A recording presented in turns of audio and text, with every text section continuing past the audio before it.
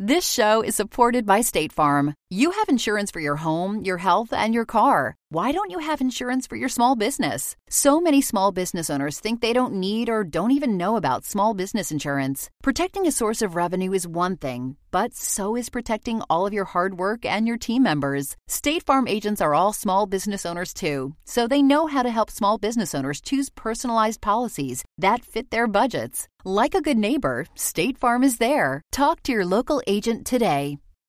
Introducing Bluehost Cloud, ultra-fast WordPress hosting with 100% uptime. Want a website with unmatched power, speed, and control? Of course you do. And now you can have all three with Bluehost Cloud, the new web hosting plan from Bluehost. With 100% uptime and incredibly speedy load times, your WordPress websites will be dependable and lightning fast on a global scale. Plus, your sites can handle even the biggest traffic spikes without going down or lagging. And with Bluehost Cloud, you get 24/7 WordPress priority support, meaning you're connected to WordPress experts anytime you need them.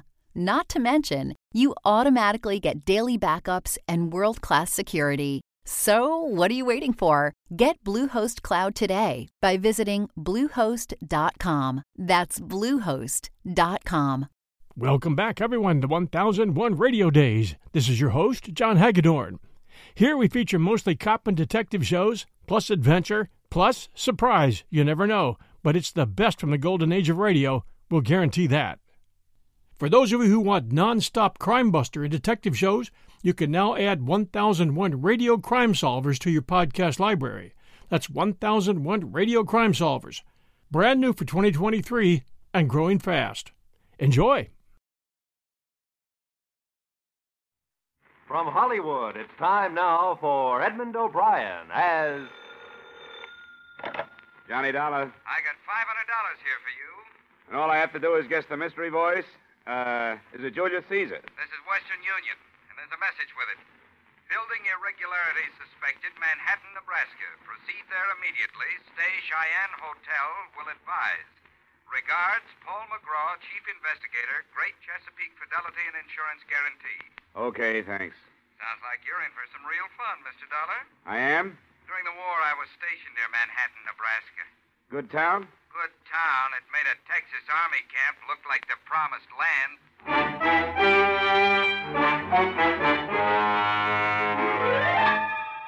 Edmund O'Brien in another transcribed adventure of the man with the action-packed expense account. America's fabulous freelance insurance investigator. Yours truly, Johnny Dollar.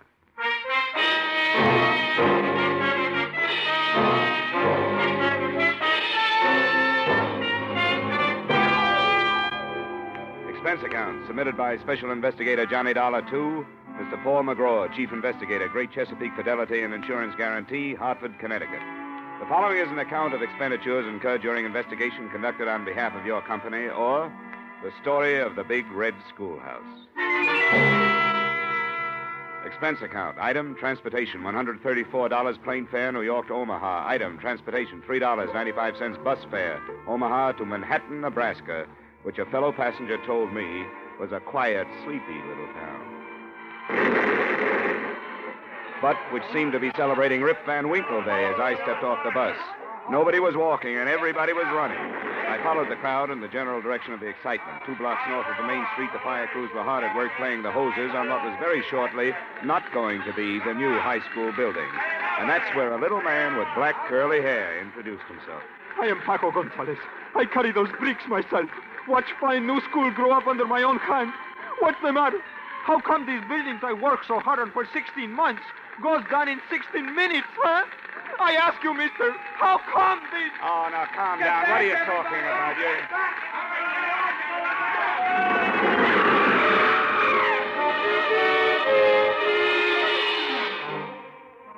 Like everyone else in Manhattan, Nebraska, I spent the next 3 hours working with the emergency fire and disaster squads.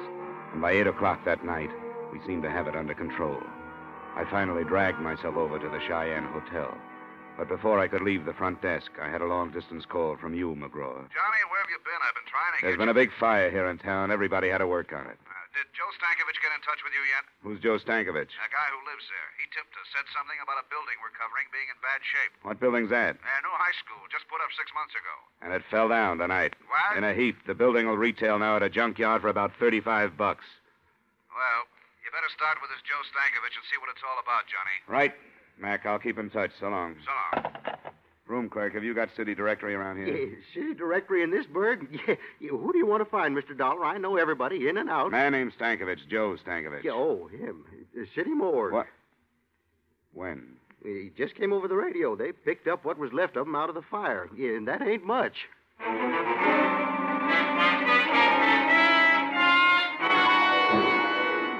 Joe Stankovich had no survivors and no close friends. He lived in the basement of the school and kept to himself. That was all I found out about him after asking questions around town for an hour or so. About 11 o'clock, I started back for the hotel. Turning a corner by an alley, 2 men in dark clothes were holding a third man in a tweed suit. The fourth man was giving him everything. Hey! Hey! When I came up, the 3 men scattered like burglars. The man they were beating pitched forward, and I caught him before he fell. You need some help, mister. Everybody needs help. But let me tell you who I am before you help me. Maybe you won't want to. All right, who are you? Bill Garrett. Yeah? You don't live here, do you? No, I just got in town this morning. I was the architect on that school. Well, don't you understand, Samaritan? Don't you see? Those 3 men were a group of citizens. Their kids could have been in that school when it caught fire and collapsed. And I'm afraid they feel that I don't design especially strong buildings. His office address was in his billfold. I hailed a cab and took him over there after stopping by a drugstore for bandages, iodine, and something to take off the chill. While I was patching him up, I remembered how he'd stood there without a sound while they did that to him. When he came around, I told him who I was and what I was doing there. Thanks.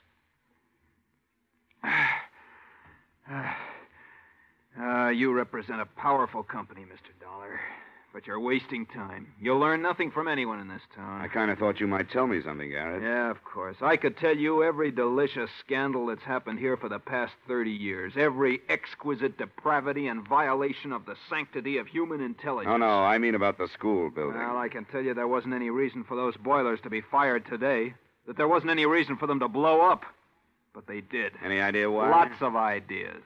And all of them bad, Dollar. Real bad. Okay, tell me.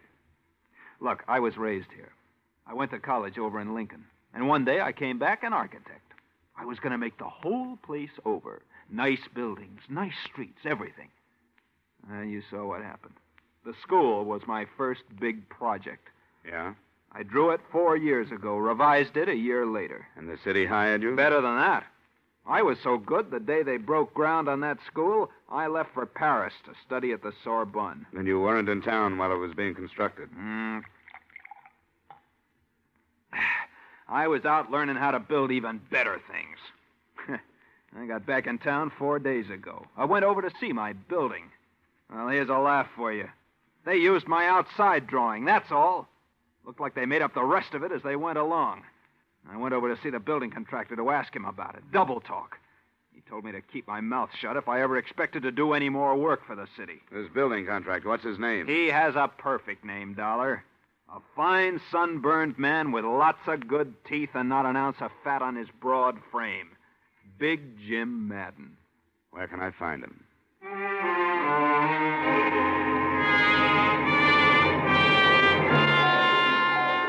20 or 30 irate citizens of Manhattan had already gathered outside Jim Madden's home, with the 10 uniformed men from the local sheriff's office forming a half-moon circle across the close-clipped lawns, as well as the 2 standing guard over the yellow convertible in the driveway, meant there'd be no kind of beating up around there. My identification card got me inside, where I waited around in a den that was stocked with good liquor and good leather chairs. Finally, a big man in a blue suit walked in. Dollar? Uh-huh. Jim Madden. You're the insurance man. What can I do for you? Tell me everything you can about that high school building. The city made a claim yet? I don't know. Uh-huh. You just happened to be in town. We heard something might be wrong with that building. Apparently there was. Who told you a thing like that? 2 boilers explode and there's something wrong with the building? Is that the way you people figure? We check into things. Well, so do we, and we couldn't find anything wrong. Who's your we? Me and the boys. Officially with the city construction department. We just had a big meeting. Yeah? I figured those people hanging around outside ought to be worrying you. Well, they don't worry me, and you don't worry me. Drunken janitor goes to sleep last night without turning down the boilers. The pressure kicks way up, the joint blows apart and burns down. That what you decided in that meeting? That's about it. It was a terrible accident, and we'll have to use an old garage or something for a school. But then we'll get around to building another with the insurance money we have coming. Good walls don't tumble out from that kind of explosion. We have to have some kind of specifications on that. Easy, Dollar, easy. Of course you do. Of course you do. Anything at all. Yeah, there you are. All the building specifications on the high school, okay? That'll do for now. Good. Now you can get out of my house. You smell smoky.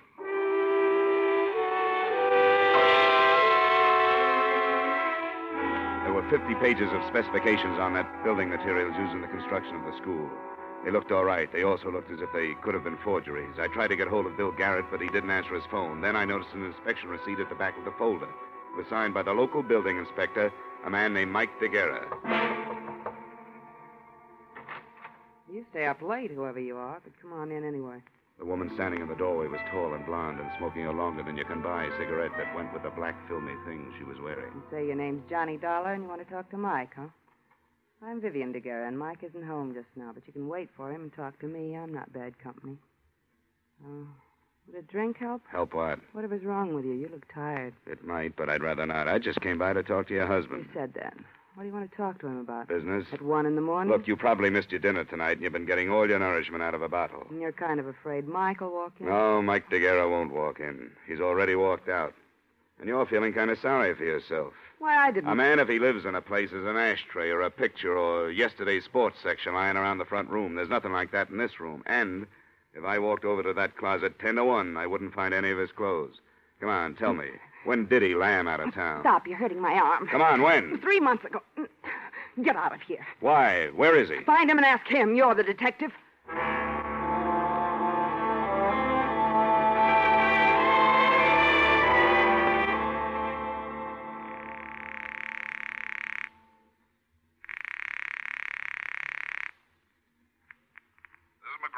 Paul, Johnny Dollar. It's a mess here. Your man Stankovich is dead, was killed in the fire. Oh, that's a shame. What do you think? Well, political wraparound. The school was a fix on something or other, dough somewhere, the town sewed up tight, all kinds mixed up in it, somewhere. Yeah, that kind of thing, huh? Well, stay where you are, Johnny. I'm sending you 8 men. If they want to play that way, we'll play that way. Get to the bottom of this.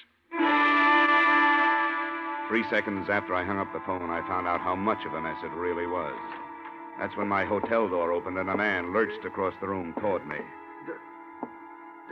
Dollar. He stood in front of me, swaying back and forth, his hands clutching his coat. He fell before I could get to him. 3 bullet holes formed a neat trio across where his tie pin should have been. I ran my fingers through his coat, pulled out his wallet. The driver's license read Mike DeGuerra, age 39, occupation, building inspector.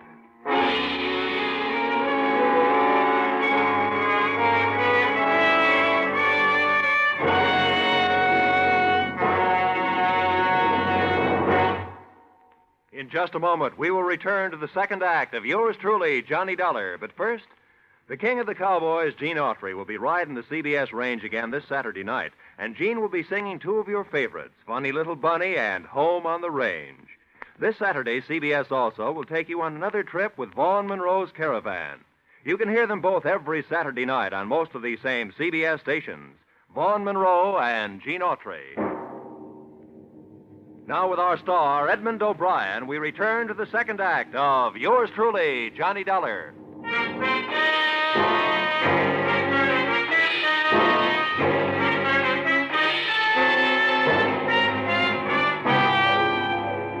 After they took Mike DeGuerra's body to the morgue, the local constables held me all that night in custody. Several Cheyenne hotel employees, finding nothing better to do for excitement, finally showed up to certify that DeGuerra had come into the hotel already shot up. So I was clean, and they let me leave a little after dawn. When I got back to my room, Paul McGraw's contingent of operatives had already arrived. There was Ralph Haycraft from Continental, Carl Royal, Chip Hannigan, who handled the St. Louis diamond heist, Patty Phillips from Detroit, Rocky Andresano, reliable Jerry Cotte, Tip Miller, Rod Cornile, and a guy who saved my life once in Denver. K.G. Peterson. Johnny, how are you? Hi, fine. Hey, how's everybody, huh? Chip, Patty, Ralph, good to see you.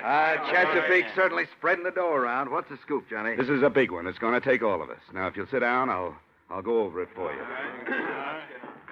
All right, here's the story. Chesapeake insured a high school building here about 6 months ago. Yesterday, it fell on its face. 1, it was not built to specifications, or 2, somebody blew it down, or both. In any case, we don't pay off. But we have to prove our case. Now, there are too many leads for one man to follow before they evaporate. The guy who signed the building inspection papers was killed last night, a guy named Mike DeGuerra. Carl and Chip, that's your job. Find out everything about him, his bank account, his friends, his troubles, his wife, everything. Oh, his wife, yeah. She's living at 113 South Street. You'd find a girl on Mount Everest, Johnny. Well, she's not my type, honestly. Robin Tip, your man is the building contractor, Big Jim Madden. He's cocky, belligerent, but I think you guys can handle him. Run him down. Bank accounts, purchase orders, what kind of money he spends, so on. Patty and Ralph, find out everything about Stankovich, the janitor who was found in the ruins. Rocky and Jerry, start talking with anybody in town who might know anything. Bars, restaurants, street corners, teachers, pupils, anybody, anywhere. And report back to me anytime you want. Now, don't push anybody around, but don't let anybody push you guys around. Anyone have anything to say? Yeah, just one thing. Let's get this thing over so I can get back to Philadelphia. I'm about to become a father.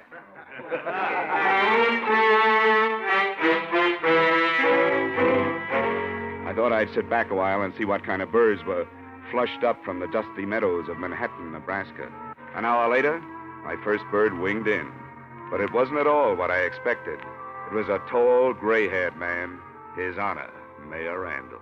Mr. Dollar, I've seen the men you brought into town today, and I wanted to talk with you about them. Fine. What about in particular? Yeah, the events of the past 24 hours in this town have been deplorable and grossly injurious to the public welfare. The collapse of our beautiful schoolhouse, the death of our beloved janitor Stankovich, and the untimely murder of one of our respected public servants, Mr. DeGuerra. All have grieved me deeply. None of which were caused by any of my investigators, Mr. Mayor. Oh, my purpose here is not a belligerent one, Mr. Dollar. On the contrary, I came seeking assistance. We are a small community with a rudimentary police force, not equipped for major criminal investigations. I want these matters brought to a head and cleared up.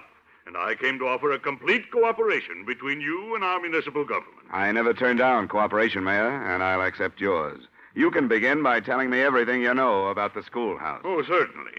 It was commissioned 2 years ago, designed by William Garrett, built by James Madden 6 months ago.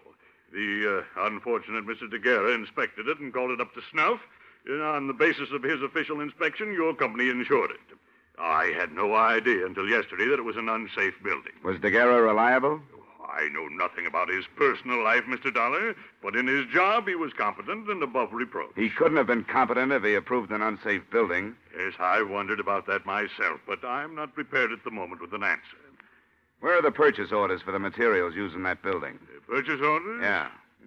Purchase orders. I can't seem to recall. Well, they were undoubtedly destroyed along with other useless paper matters that were accumulated from the construction work. Material purchase orders are never useless when the building falls down afterwards. If you find them, I'd like to be invited in. Well, I will certainly look for them, Mr. Dollar. I want to cooperate with you in every way. I'm sure you do, and you'll hear from me when I need something. Thank you, Mayor, and good day. Oh, by the way, the city council will, of course, have to file an immediate claim with your company. We take the bitter with the sweet. I pondered his statement for a while and got nowhere. There are mayors and mayors, and this one was of the old school, full of cliches and overblown rhetoric and nothing else. In a little while, calls began coming in from the men. Chip reported that during the building construction, Mike DeGuerra had made 4 deposits of $5,000 each in the bank.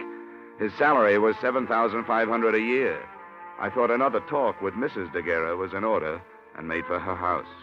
She answered the door with tears in her eyes, a black lace handkerchief, and a black dress. It was tight, satin, and low cut. Not exactly Emily Post for mourning, but it was black.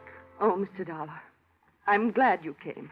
I'm so unhappy and lost. I can see. May I come in? Why not? Is there anything special you want, Mr. Dollar? I'm sorry to cut in on your hour of bereavement, Mrs. DeGuerra, but under the circumstances... I know.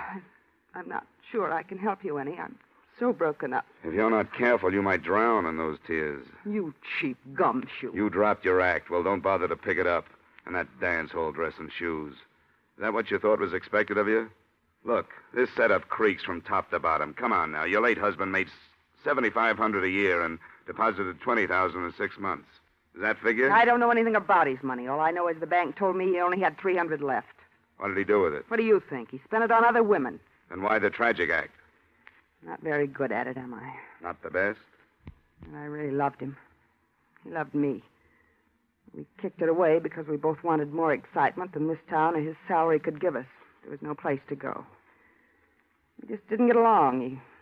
He was out spending his money on other women, being a big shot. I can't blame him, though. I helped make him do it. What about the money? He got it for falsifying the school inspection papers, didn't he? Well, he didn't get it inventing the telephone. Who gave it to him? I don't know. Well, who do you think killed him? And why? I don't know that either. Oh, what do you know? Look, he didn't leave any insurance, see, and I got to live the best way I can.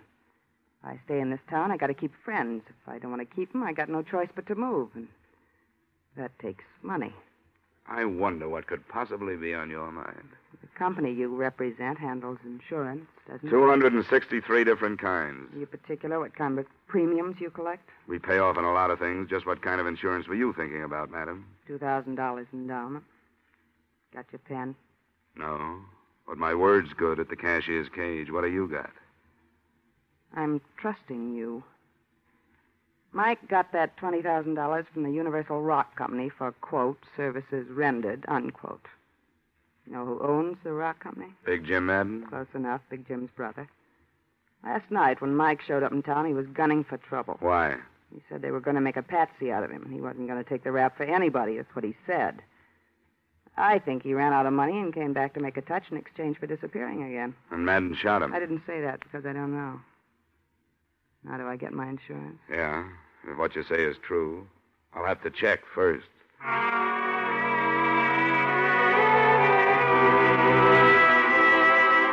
finally tore myself away from the grieving widow and headed back for the hotel in case any of the boys called.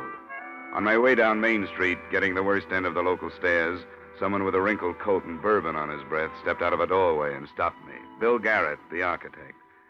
Dollar? Yeah, Garrett, what is it? I finally got up courage enough to do something decent. Decent for me, anyway. For anybody else, it would be too low to talk about. What was it?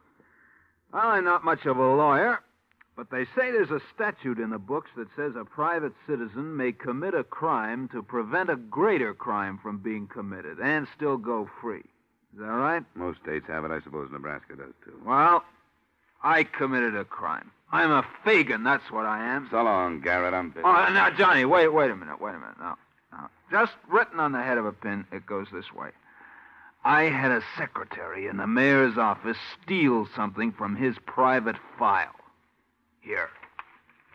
The purchase orders for our humble contribution to ageless architecture, the Little Red Schoolhouse. Signed by no other spotless member of our model community than James G. Madden.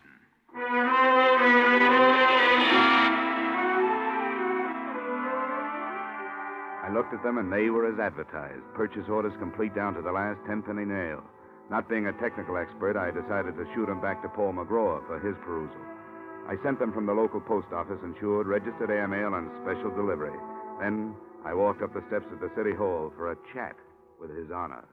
Good afternoon, Dollar. My door is open to you anytime. Glad you feel that way, and I hope you still do when I finish. You finish what, Dollar? Calling you a liar? Now, see here. Save the B-picture dialogue for your next campaign.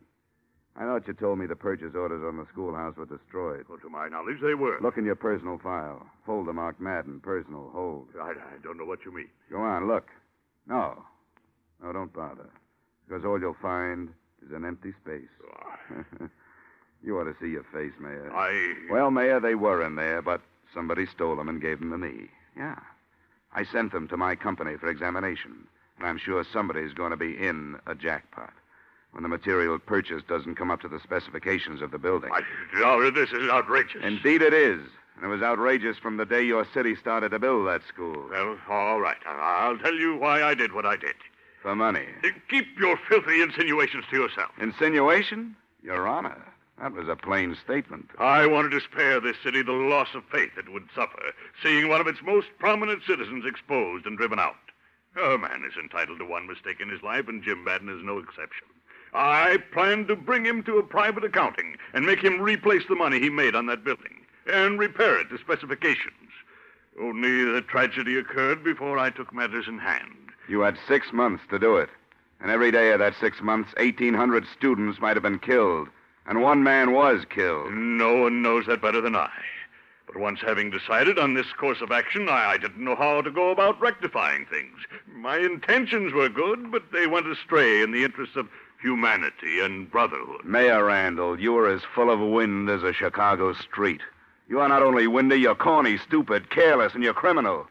On the strength of what you told me here, my company will never pay that claim. Dollar, I was trapped. Look, I'm going to pick up Madden right now, and Randall, I suggest that you give yourself up to your own police chief before I have him do it for me.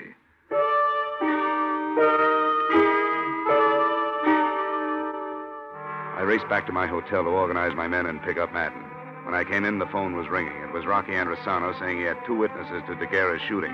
I told him to pick up the boys and come right over. I hung up just as the door opened, and 3 sullen characters with brick dust on their shoulders came in, uninvited. Want to come with us, Dollar? What do you need? 4th at Bridge? Come on. No, thanks. Guys. That'll do it. It was strictly no contest, and with one on each side working a punishing arm lock, I casually strolled out of the room and down the elevator to the street. We were coming out of the hotel when I saw Rocky, Chip, KG, Ralph crossing the street.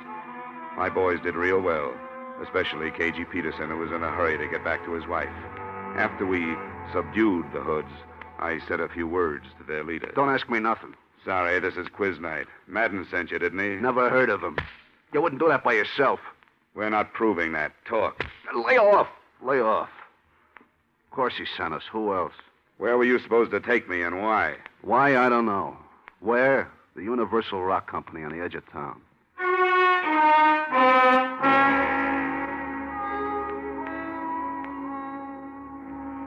It was a huge, dusty building next to some intricate rock-crushing machinery. Parked in front of it were 3 cars. A yellow convertible, such as a well-to-do contractor might drive, a long black sedan, such as a city official might have, and a small sedan, such as anybody might have. We covered all the exits, and KG Peterson and I went up the front way. We were halfway up to the offices when we pounded up to the landing just as Big Jim Madden staggered out of an open office and fell twisting on the stairs. Through the open door, I saw a flash of black skirt and a hand holding a gun that started jumping. Give me that. It's empty. Dollar? It's all right, Mayor. I'll get an ambulance out here as soon as I can.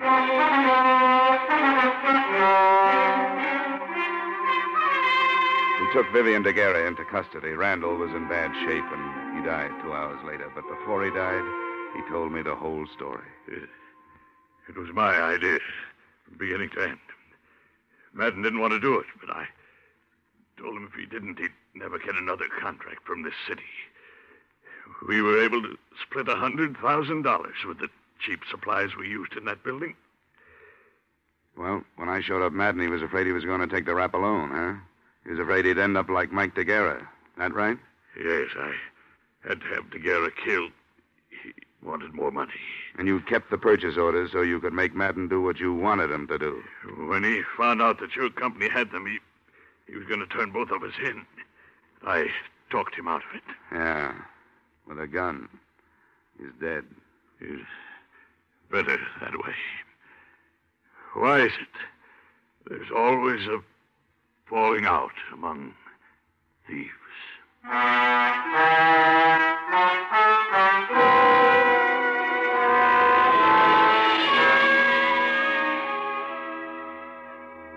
That was the last question Mayor Randall ever asked on Earth. And like other men before him who had lived with deceit and treachery, Randall didn't live long enough to get an answer.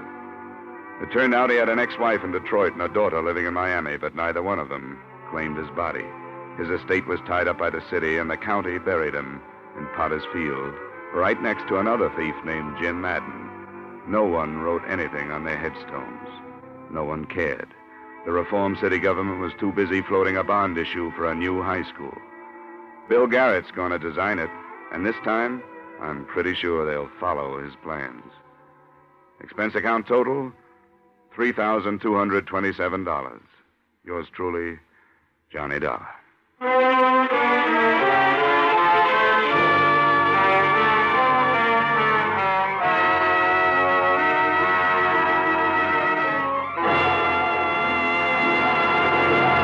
Yours truly, Johnny Dollar, stars Edmund O'Brien in the title role and was written by E. Jack Newman and John Michael Hayes, with music composed and conducted by Leith Stevens. Edmund O'Brien can currently be seen starring in Harry M. Popkin's United Artists production, D.O.A. Featured in our cast were Victor Perrin, Elliott Reed, Hy Averback, Clayton Post, Bill Conrad, Virginia Gregg, and Willer Waterman. Yours truly, Johnny Dollar, is produced and directed by Jaime Del Valle. Join us next week when, from Hollywood, Edmund O'Brien will appear in another transcribed adventure of Yours truly, Johnny Dollar.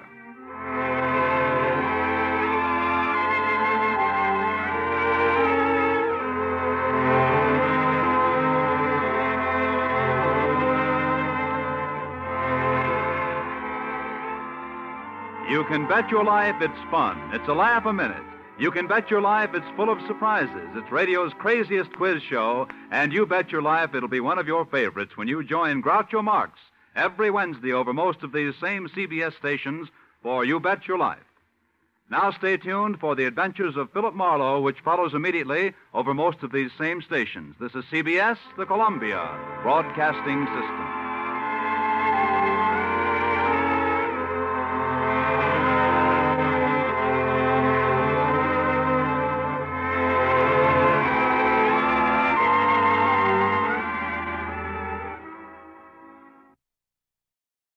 This show is supported by State Farm. Insurance is a part of any solid financial plan. Making sure you have the important things in life covered is one of the best ways to give yourself a little breathing room when things go awry. It's important to protect not only your business, but yourself as a business owner and all current and future team members. State Farm agents know what it takes to run and protect a small business because State Farm agents are all small business owners and they live and work in your community. So they're deeply attuned to what's happening with other small businesses in your market. If you have a small business and are interested in making sure you're protected, reach out to your local State Farm agent to learn more about what you need. They'll help you find the right policy at the right price for your business. Like a good neighbor, State Farm is there.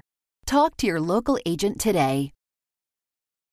You know how to book flights and hotels. All you're missing is a tool to plan the travel experiences you'll have once you arrive. That's why you need Viator. Book guided tours, activities, excursions, and more in one place to make your trip truly unforgettable. Viator has over 300,000 travel experiences to choose from. Everything from simple tours to extreme adventures and all the niche, interesting stuff in between. So you can plan something that everyone you're traveling with will enjoy. Real traveler reviews give the inside scoop from people who've already been on the experiences you're considering. So you can plan with confidence. Free cancellation helps you plan for the unexpected. And 24/7 customer support means you can travel worry-free. Download the Viator app now and use code Viator10 for 10% off your first booking in the app. Find travel experiences for you. Do more with Viator.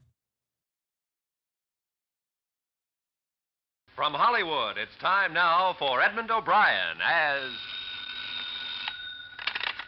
Johnny Dollar. This is Bill Hudson, Johnny. Grand Industrial Assurance. Remember? How could I forget? Whose assembly line busted down this time? It's steel, Johnny. Cornell Steel, Pittsburgh. Lots of so-called accidental deaths from the open hearth furnaces. Frankly, it smacks of murder to me. Could be hot work. I'll bring my sweatshirt. When's the next plane for Smokeville?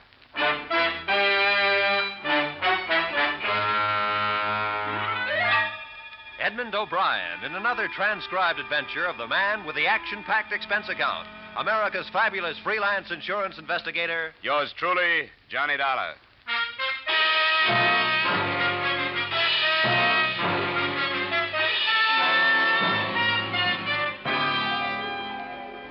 expense account submitted by Special Investigator Johnny Dollar to Great Industrial Assurance Corporation of America, Hartford, Connecticut. The following is an accounting of my expenditures during investigation of the dead first helpers. Expense account item 1, $83.24 plane fare to Pittsburgh, Pennsylvania, a land of chimneys and open hearth furnaces where I met Supervisor Joel Barrett. 5 men in a single month, Mr. Dollar. All of them first helpers. What's a first helper? Well, it goes like this. The melter foreman is in charge of a number of furnaces. The first helper is in charge of an individual furnace. Under him are the second helpers and the cinder snaps. I see.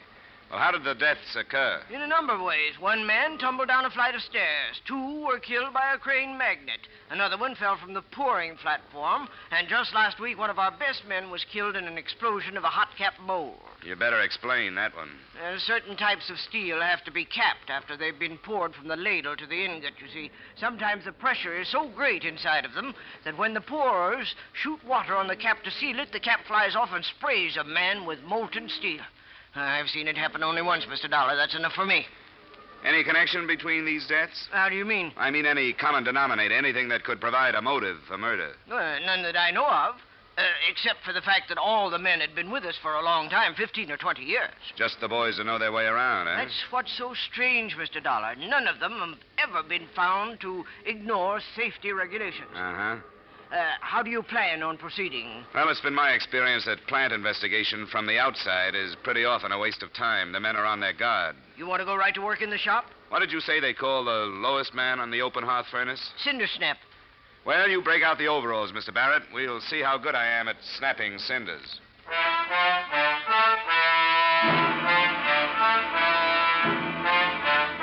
Expense account item 2, 25 cents for work cap. Every other item of equipment provided by the company. Expense account item 3, $1 for blister salve and adhesive tape for hands after first 8 hours of work. Expense account item 4, 75 cents for liniment for back after second 8 hours of work.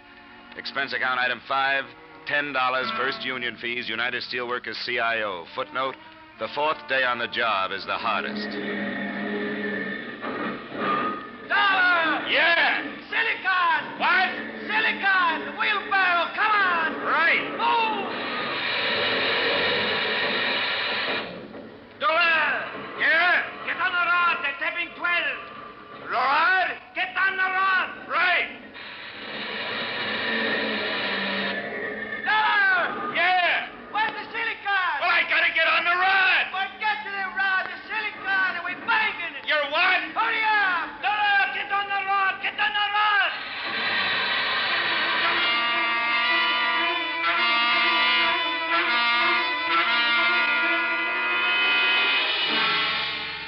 The routine was a killer, but more and more I felt myself becoming a part of the making of steel. It's really something to watch the straight white-hot steam pound into the ingot molds from the ladles.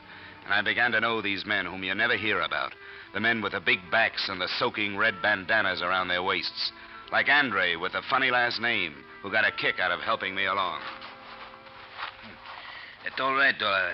You get the swing of it. It's not half so hard like you think. After a while, you get strong, get tough like nails. Oh, my aching back. Bet you never eat so good, huh? Bet you never sleep so good. Oh, I dream about lime-silicon ratios. You on seat turn tomorrow? Yeah, if you mean the midnight shift, yeah. Good, you be with me. I show you lots of things. Well, I don't mind the work, but frankly, I'm scared. You work good. They no fire you. It's not that, Andre. I mean cranes and scrap cars and ladles of steel 3,000 degrees hot. You learn how to go around, you have no trouble. You remember the rule, you have no trouble. You'll be fine. Maybe, but some of the boys were saying that 5 men died in the last month, and boys that should know how to get around. Right, Andre? Accident always happen. Fools, the old ones, they are the careless ones. They think they know so well the rule, and they slip and poof. Yeah, you said it. Poof.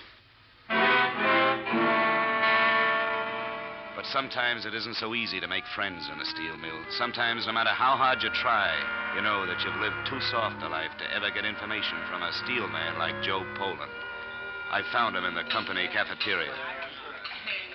Where do you come? Chicago. You no look Chicago. What do I look? You look from office building. Where you work before? Office building. Your hand like baby, soft like milk. How'd they take you? Guess I've got an honest face. What? Skip it. Eat your soup. It's getting cold.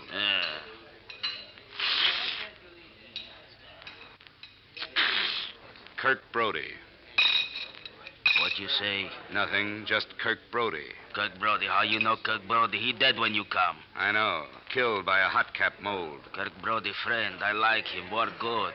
Who was working with him, Joe? Masaloni. Glad it wasn't me. I'd hate to have that on my conscience. You nosy. You maybe work for Barrett. Barrett. Blech. I don't like. Finish your soup, Joe. It's getting cold. Yeah.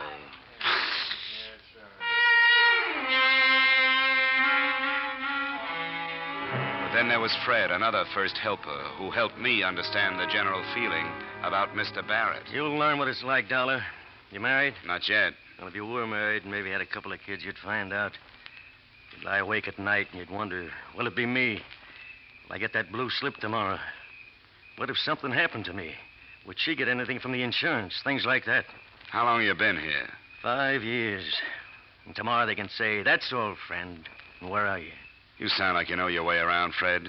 What's your idea on these accidents? Accidents? There's no such thing as an accident, Dollar. People who want to live cross the street with the light. It's the same way in steel. Like Kirk Brody, killed last week.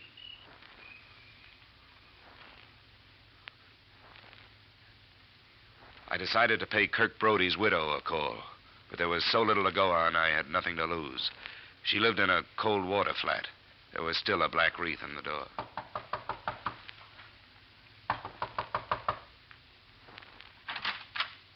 Yes? Mrs. Brody? That's right. I wonder if I could see you for a moment. I'm with Cornell Steele. Come in. Won't you sit down? Thanks. My name is Dollar. I'm investigating the accidents that occurred in the open hearths, Mrs. Brody.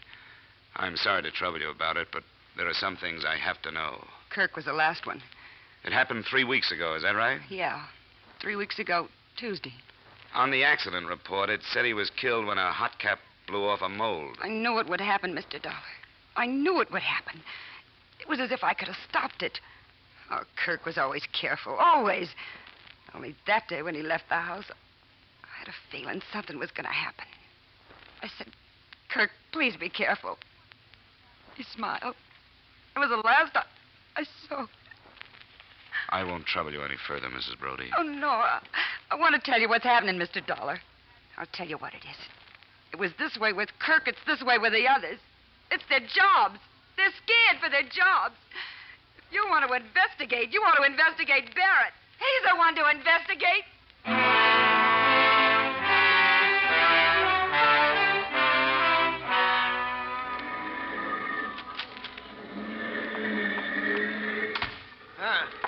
Hope nobody saw you come in here. Nobody did, Barrett. What did you find out? Well, nothing you could call factual, but there's some kind of tension in the shop. Something's going on. Well, production is holding its own. No, they work all right. But it's like they're frightened of something. I want to look at your employment records. Well, sure thing. Right in that file drawer. Thanks. Yeah, it certainly is odd, Dollar. Every one of the men killed was alone at the time. No witnesses at all. Oh, really? That's something you neglected to tell me on my first visit here, Mr. Barrett. Slipped my mind. Yeah, it seems several other things slipped your mind. What do you mean? Well, like a little communication I found on the bulletin board in the locker room. What communication? To the effect that due to various conditions beyond our control, layoffs will be necessary in some cases, and men will be laid off consistent with their seniority. But now, what possible connection could that have with the 5 deaths? You had the answer to that question, but I had to find it out on my own. I don't call that active cooperation, Mr. Barrett. What's that, The 5 men were killed in order of seniority. The killer, whoever he is, obviously is scared to death of losing his job. According to your files, the next man slated of accidental death is another first helper, Mike Baroldi. Now, you knew all that. Why didn't you speak up? Well, I don't know. It never hit me as particularly important. You know Cornell Steele isn't laying off anybody right now. Maybe you're trying to scare the men into more work. And I doubt if that's company policy, Mr. Barrett. You have your job to do, Dollar. That's to find this killer. I have my job to do. That's to boost production. Is that all right with you? Perfectly all right. And I'll take my job any day.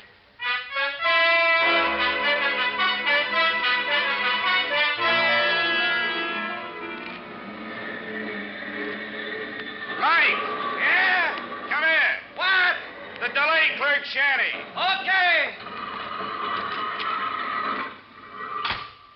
just block her with manganese for the tap, Dollar. I can't waste no time. Look, this won't take long. Mike, you're on somebody's death list. You know that? What are you talking about? I'm with the Plan Insurance Company investigating the 5 deaths that occurred here in the last month. According to my figures, you're next. Cut it out. It's not just a matter of accident, Mike. It's murder. You're the highest man in the shop in seniority outside of the melter foreman. Somebody is knocking off the top of the list one by one. So just watch your step. I believe it when I see it. When you see it, Mike, it's going to be too late.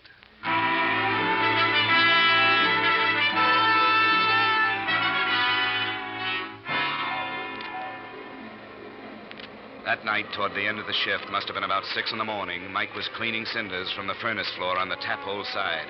I was making it my business to keep an eye on him. He was sweeping the cinders off the platform down into the empty ladle pit 30 feet below. As a first helper, it wasn't his job, but Mike was like that. Suddenly, from the other side of the furnace came the huge figure of a man in an asbestos cloak and hood over his head and body. Mike turned, and a look of terror came into his face. I started for him, but too late. Whoever it was picked Mike up, held him aloft for a split second, and hurled him to his death below.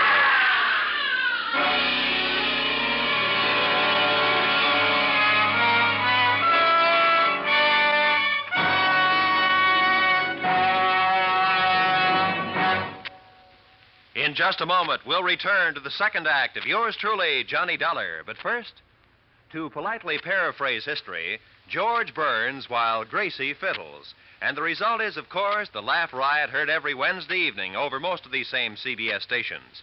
George and Gracie are 2 of America's best purveyors of nonsense, and 2 neighbors everyone enjoys visiting. You can never tell what Gracie has up her sleeve, but you can always bet it'll get George into trouble. Be sure not to miss the Burns and Allen Show this Wednesday and every Wednesday at that spot on your dial marked CBS. And now, with our star, Edmund O'Brien, we return to the second act of yours truly, Johnny Dollar.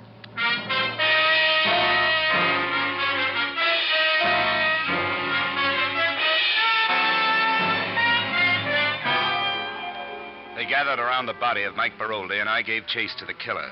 It was like running after a brown ghost. He ducked up the aisle between furnaces and hopped gingerly over the coupling of a train of coal scrap. I wasn't so lucky. I climbed up, but my foot got caught in the coupling guide, and I fell on my face. The next thing I remember, I was in the plant inspector's office. He was dismayed. He took one gander at my noggin and launched into Lecture 1A of the Safety Inspector's Manual. And look at this one. Another example. Look at his head. You're lucky to be alive. What rule did you break? Section 3, Code 2. Don't you be funning with me. You know, I could have you fired, you know. I'll bet you could. What have you found out about Mike Baroldi? I filled in a full report. The poor man fell over the railing while cleaning the platform. Not quite. What? He was pushed. Pushed? Who pushed him? I don't know. The killer had an asbestos cloak and hood over him. A killer? This is worse than I thought. You got a skeleton key to the lockers? I want to see Mike's belongings. Look, just who do you think you are? I'm with the Grand Insurance Company, mister. You give me the key, and I think we can have this thing straightened out in no time. He was so stunned, he sent me to the Open Heart production office where I got a key. The locker room was empty. I went to Mike Baroldi's locker first.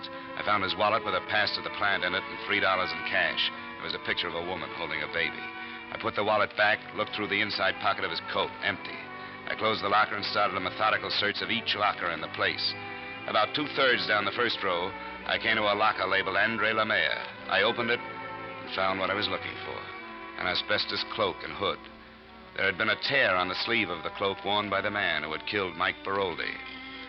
I took the cloak with me, locked up, and walked down the aisle to the door. Somebody was coming in just as I was coming out. It was Joe, Big Joe Poland. What you do here, Nosy? Aren't you supposed to be at work? I feel sick. Where's Andre? Andre work. Number 10? Like always, number 10. You nosy fella. I got nosier. Did you ever see this asbestos cloak before? Sure. It used to blow a topple when they put out new heat. You seen it lately? Like on somebody? Sure. Andre, he have on coat. When? Before. Before what? I don't know. Before. All right, thanks, Joe. See you later. Yeah. You tell Andre Joe's sick. Joe go home. I'll tell him, Joe. Hey, wait. Inspector say Mike Baroldi pushed from rail. That's right. How he know? I told him. How you know? I saw it. You see Andre push Mike, huh? What makes you think it was Andre? Andre, bad fella. He don't like this Mike. Always make trouble for this Mike. And you don't like Andre? Sure I don't like Andre. Why you think I tell you? Did you see Andre? I see him go to furnace where Mike is. Stomach too big. You go on home, Joe. You don't look so good. As far as I was concerned, there were two main possibilities, two big boys. One was Joe Poland. The other was Andre Lemaire. I stuck the asbestos cloak that I found in Andre's locker in the production office where I could get to it later. The sun had come up, and Andre was standing there, enjoying the fresh air before going down to the locker room. Hello, Dollar. It's a beautiful day. Yeah, it is. It's a beautiful day. That man should have to bury himself in this dirt and filth when all the world is so beautiful. That is the shame, no? Yeah, that's right, Andre. You going home now? Yeah, I go home now, yes. Oh, I have wonderful suggestion. Wonderful suggestion. You come home with me, huh? We have good French meal. You like good French food? Yeah, sounds great. Your wife won't mind? Sure she mind, but who cares for the wife? Come.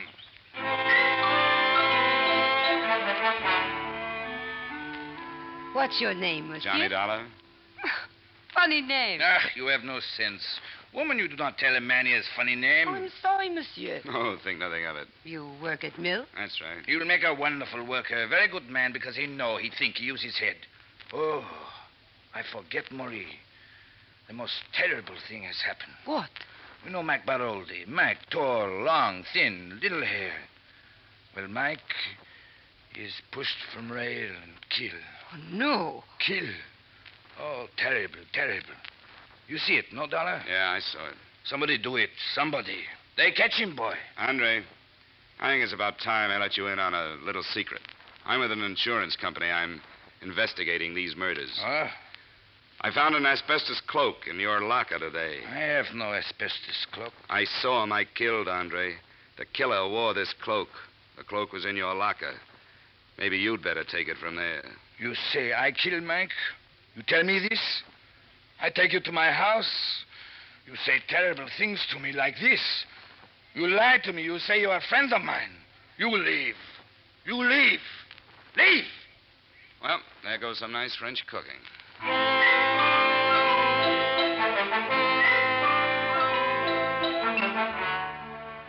Expense account, item 6, 25 cents for coffee and donuts at a corner cafe. I kicked myself a couple of times for breaking out the evidence before I should have. Then I went back to the open hearth office. Barrett had just arrived. He greeted me with a frown that reminded me of the last conversation we'd had. Well, Dollar, have you found anything else? You heard what happened early this morning? About Mike, yes. I thought you had it all figured out. Well, I still haven't. I chased the killer across the shop, but he got away. I see. No, you don't see. He had an asbestos cloak and hood over him. Pretty clever fella. Yeah, and pretty big. I've got it narrowed down, but that doesn't help much. I suppose you've come to look through the files again, just so you can tell who's going to be killed next? Maybe it'll be different this time, Mr. Barrett. I think I'll just take that seniority list with me, if I may. I'm going to go home and get some sleep. How do you like the night shift? It's anything but dull, Mr. Barrett. I'll see you later.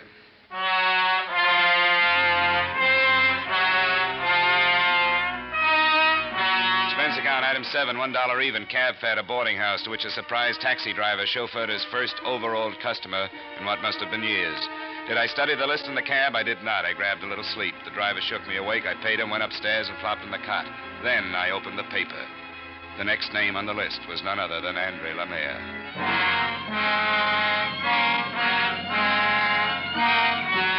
Expense account, item 8, 75 cents taxi fare. I got to Andre's in 10 minutes. I was 20 minutes too late. The police were out front.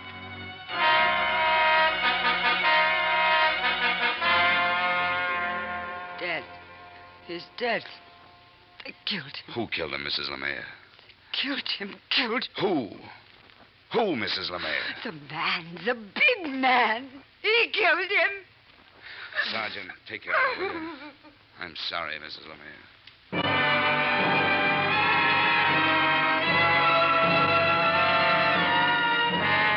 Expense account, item 8, cab fare to plant. I tried to tell myself that there was nothing I could have done, that everything had pointed to Andre. But I'd seen his name on the seniority list, right below Mike Baroldi's. I'd drawn too many conclusions. It was clear now. The asbestos cloak in Andre's locker had been a frame. Maybe insurance investigators shouldn't make mistakes, but they do. And sometimes fatal ones. I could lay the blame for Andre's death on nobody but myself.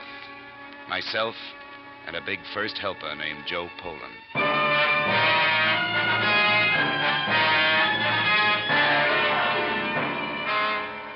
Where's Poland, Barrett? Why, I don't know. He got sick. We sent him home. What's his address? I have it right here in my book. Well, bring it with you. You and I are paying a visit to Joe Poland.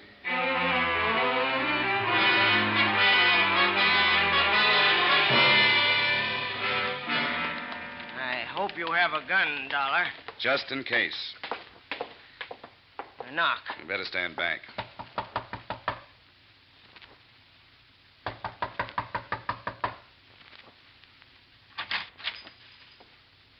Yeah? Mrs. Poland?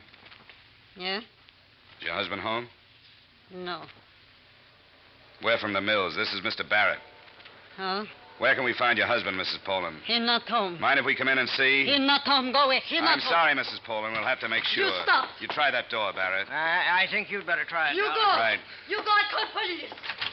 He's not here, Barrett. He not home. I told you he not home. Mrs. Poland, you may not know it, but your husband is wanted for murder. Murders. Yeah. Now, come on. Tell us where he is. You from Mills? I tell you nothing. Look, Mrs. Poland, be reasonable. Reasonable. You be reasonable. 5 kids. Be reasonable. This place be reasonable. Mills be reasonable. Barrett. You go. I call police. Come on, Barrett.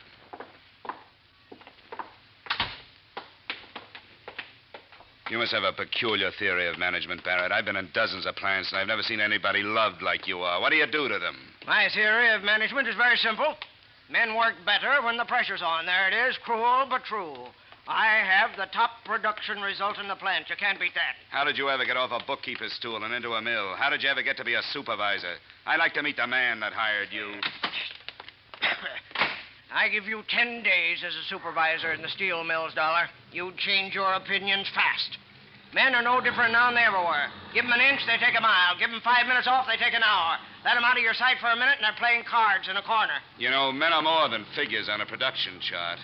Could that be why you lost a lot of good first helpers, Barrett? One maniac runs loose, and you condemn the whole method. Sorry, Dollar. You've got a lot to learn about the practical management. You'd better just stick to investigation. And from the way you've messed this case up, I'd say you were the one who had a lot to learn in his field.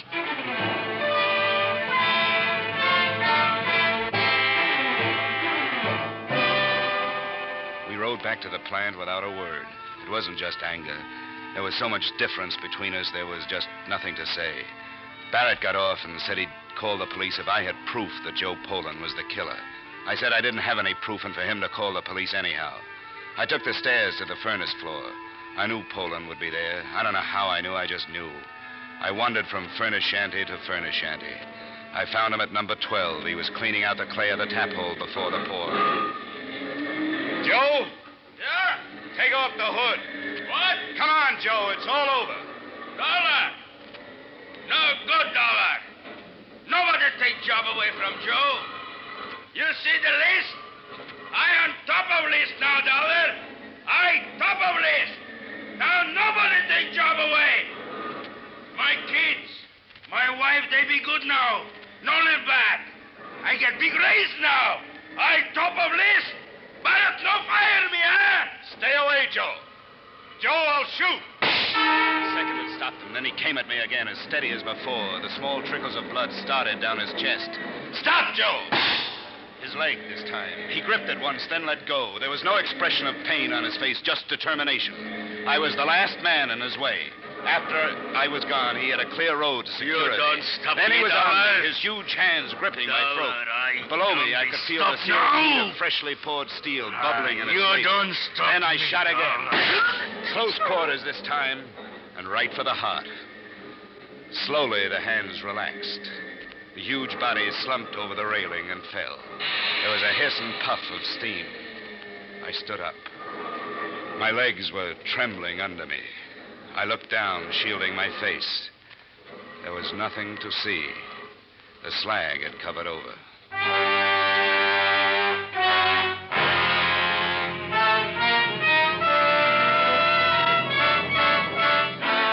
Expense account, item 9, $20.53. Flowers for Joe Poland's funeral. They buried a block of steel in place of his body. Barrett was standing there, standing to one side, and Mrs. Poland and Mrs. Brody and Mrs. Lemaire. When the minister finished his little speech, Mrs. Poland turned to Barrett. I've never seen hate like that in anyone's eyes. Murderer. You killed him. You killed him, Barrett. You killed them all.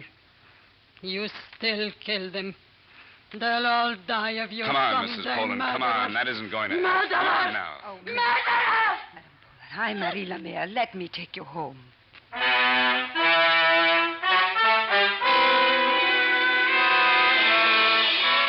So Mrs. Poland went home with the woman whose husband Joe had killed. And I wondered, who are the murderers, and where does murder start? Though I don't like to see anyone lose his job, I like petty Simon Legree's even less. So I'm pleased to report that Joel Barrett has been replaced as supervisor. I finally concluded that if you trace a murder far enough, you get right back to anonymous. Expense account total $520.25. Yours truly, Johnny Dollar.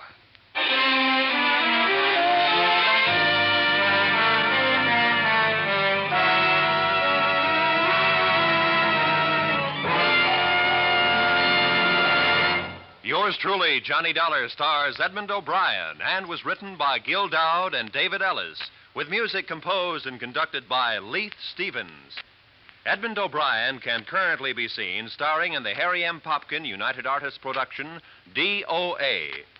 Featured in our cast were Joe Forte, Junius Matthews, Jack Petruzzi, Raymond Burr, Jack Crucian, Kay Stewart, and Peggy Weber. Yours truly, Johnny Dollar, is produced and directed by Jaime Del Valle.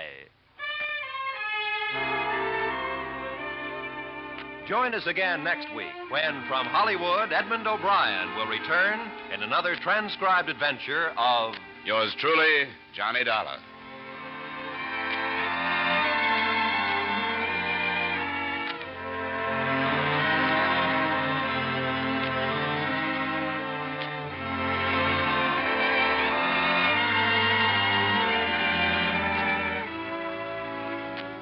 CBS will go right on bringing you Dr. Christian every Wednesday night over most of these same stations, along with Bing, Groucho, and George and Gracie.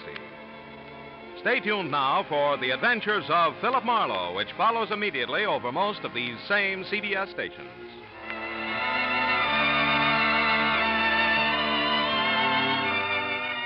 This is CBS, where Wednesday night is Bing Crosby night, the Columbia Broadcasting System.